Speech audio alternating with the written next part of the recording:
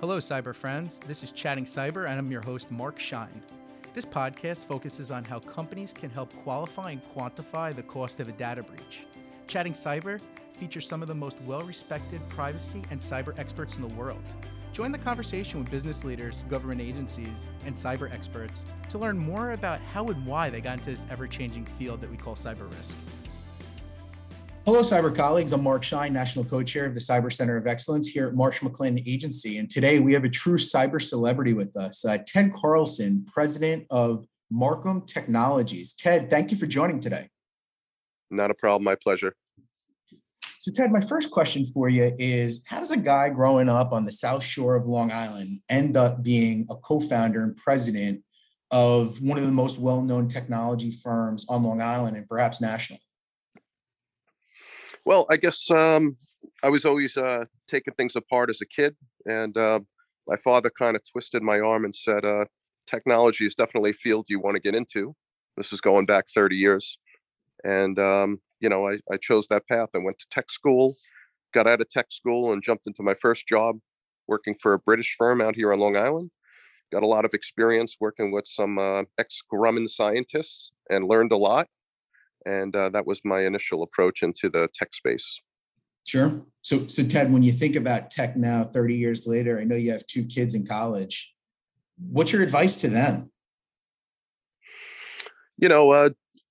Follow your dreams and, chase down your passion.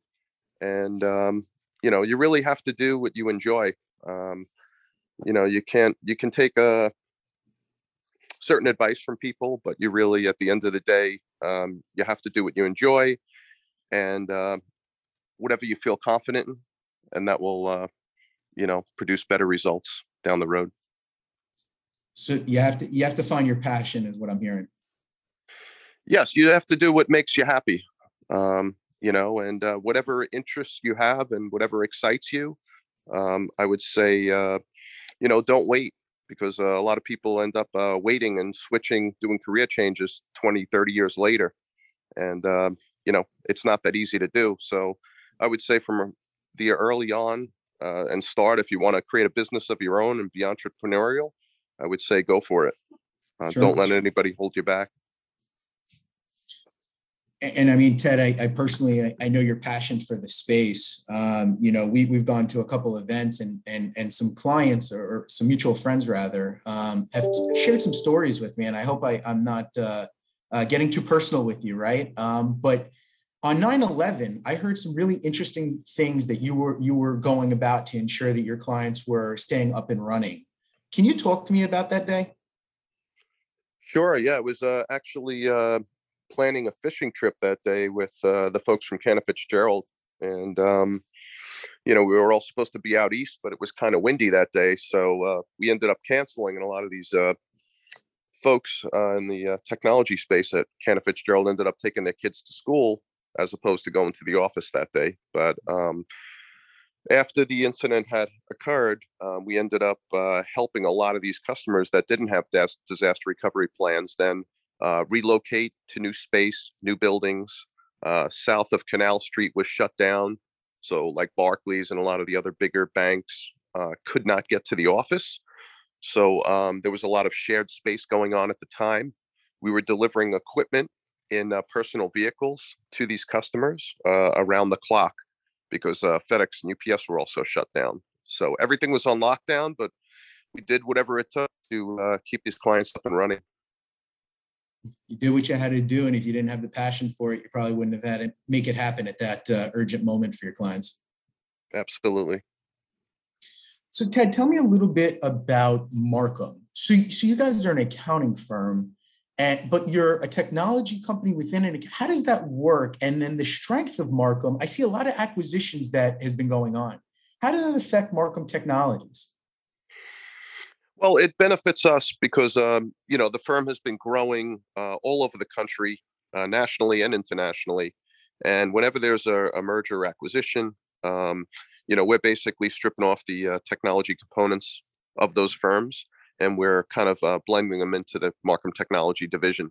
So now we have more of a national footprint when it comes to cyber, when it comes to robotic process automation, business continuity, disaster recovery. We're picking up a lot of top talent, and a lot of these folks are, veterans. They've been doing this for, 40, 50 plus years. So we're getting folks with a lot of experience in the space, which is great. And it helps out with the advisory consulting that we do. And does being part of this large consortium, does this help you with compliance or helping you when a client actually has a ransomware incident on business interruption calculations? It does. Yeah, we have a lot of knowledgeable folks on the team, and we have a digital forensics division. We also provide incident response as well.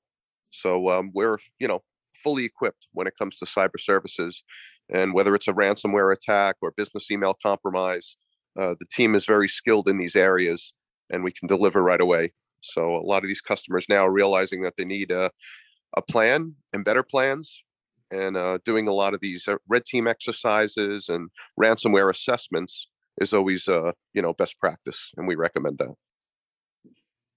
So you just mentioned ransomware several times. So how is Marcum actually able to help an organization prevent a ransomware incident, or perhaps it's after the fact and the company just got hit?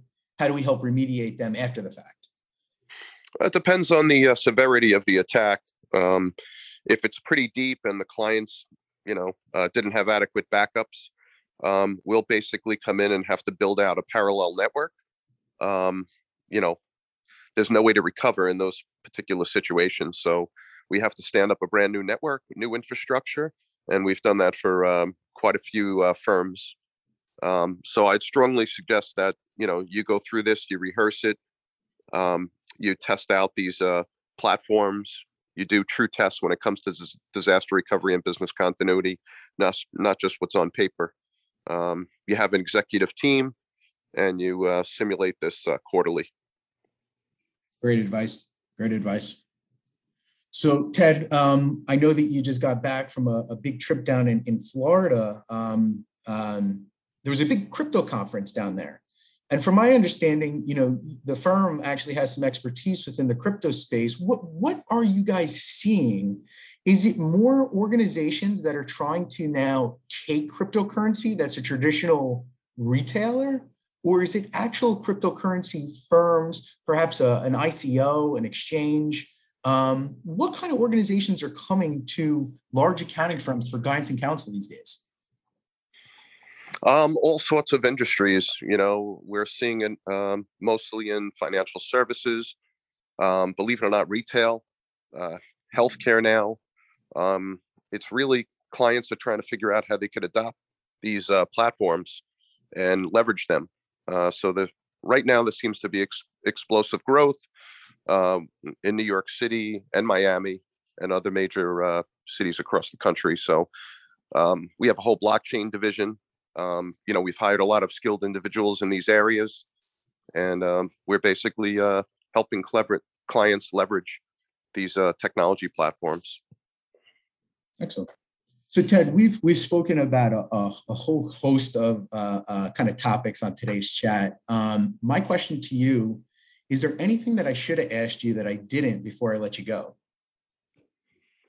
No, I think we covered just about everything. I want to appreciate everything, that you had done. And I know we've been good friends over the years, and I look forward to, these leadership calls and really just building out the network, which I've been doing for the last 30 plus years.